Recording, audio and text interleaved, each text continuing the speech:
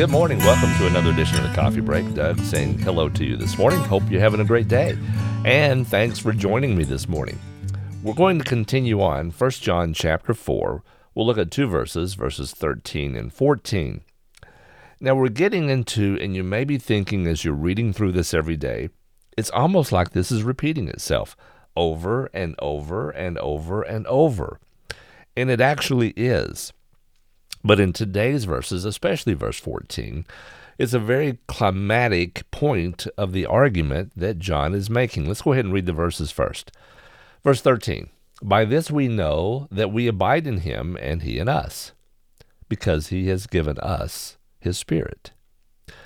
And we have seen and testified that the Father has sent his Son to be the Savior of the world. All right.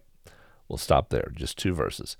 Even though the thought process continues, verse 14 is very critical in this entire argument. So looking very briefly at verse 13, kind of repetitive of what we've talked about the last 2 days.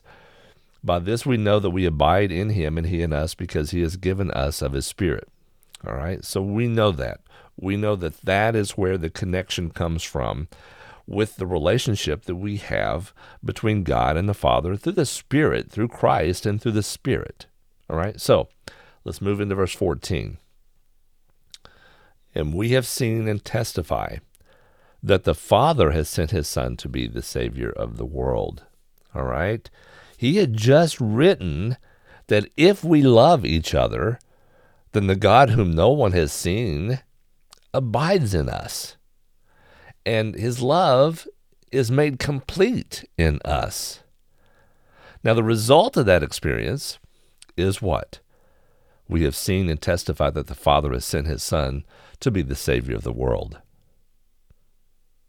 Right? Think about that. We have had this idea that the apostles are teaching us the things that they were seeing with their own eyes. But now here in the message of the apostles, and John's message to us is that we see the same thing that they saw because of the Holy Spirit. All right? This becomes truly visible because of faith.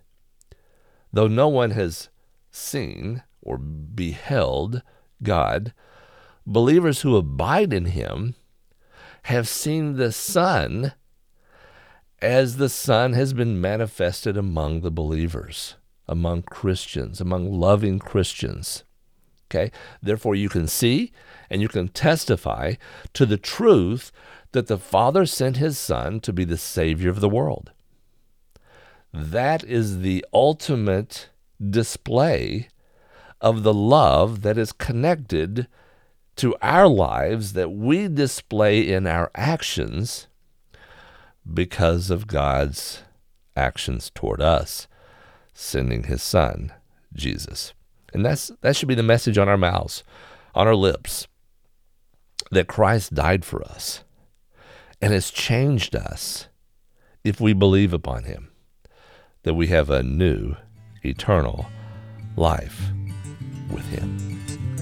Think on these things. We'll talk to you again tomorrow.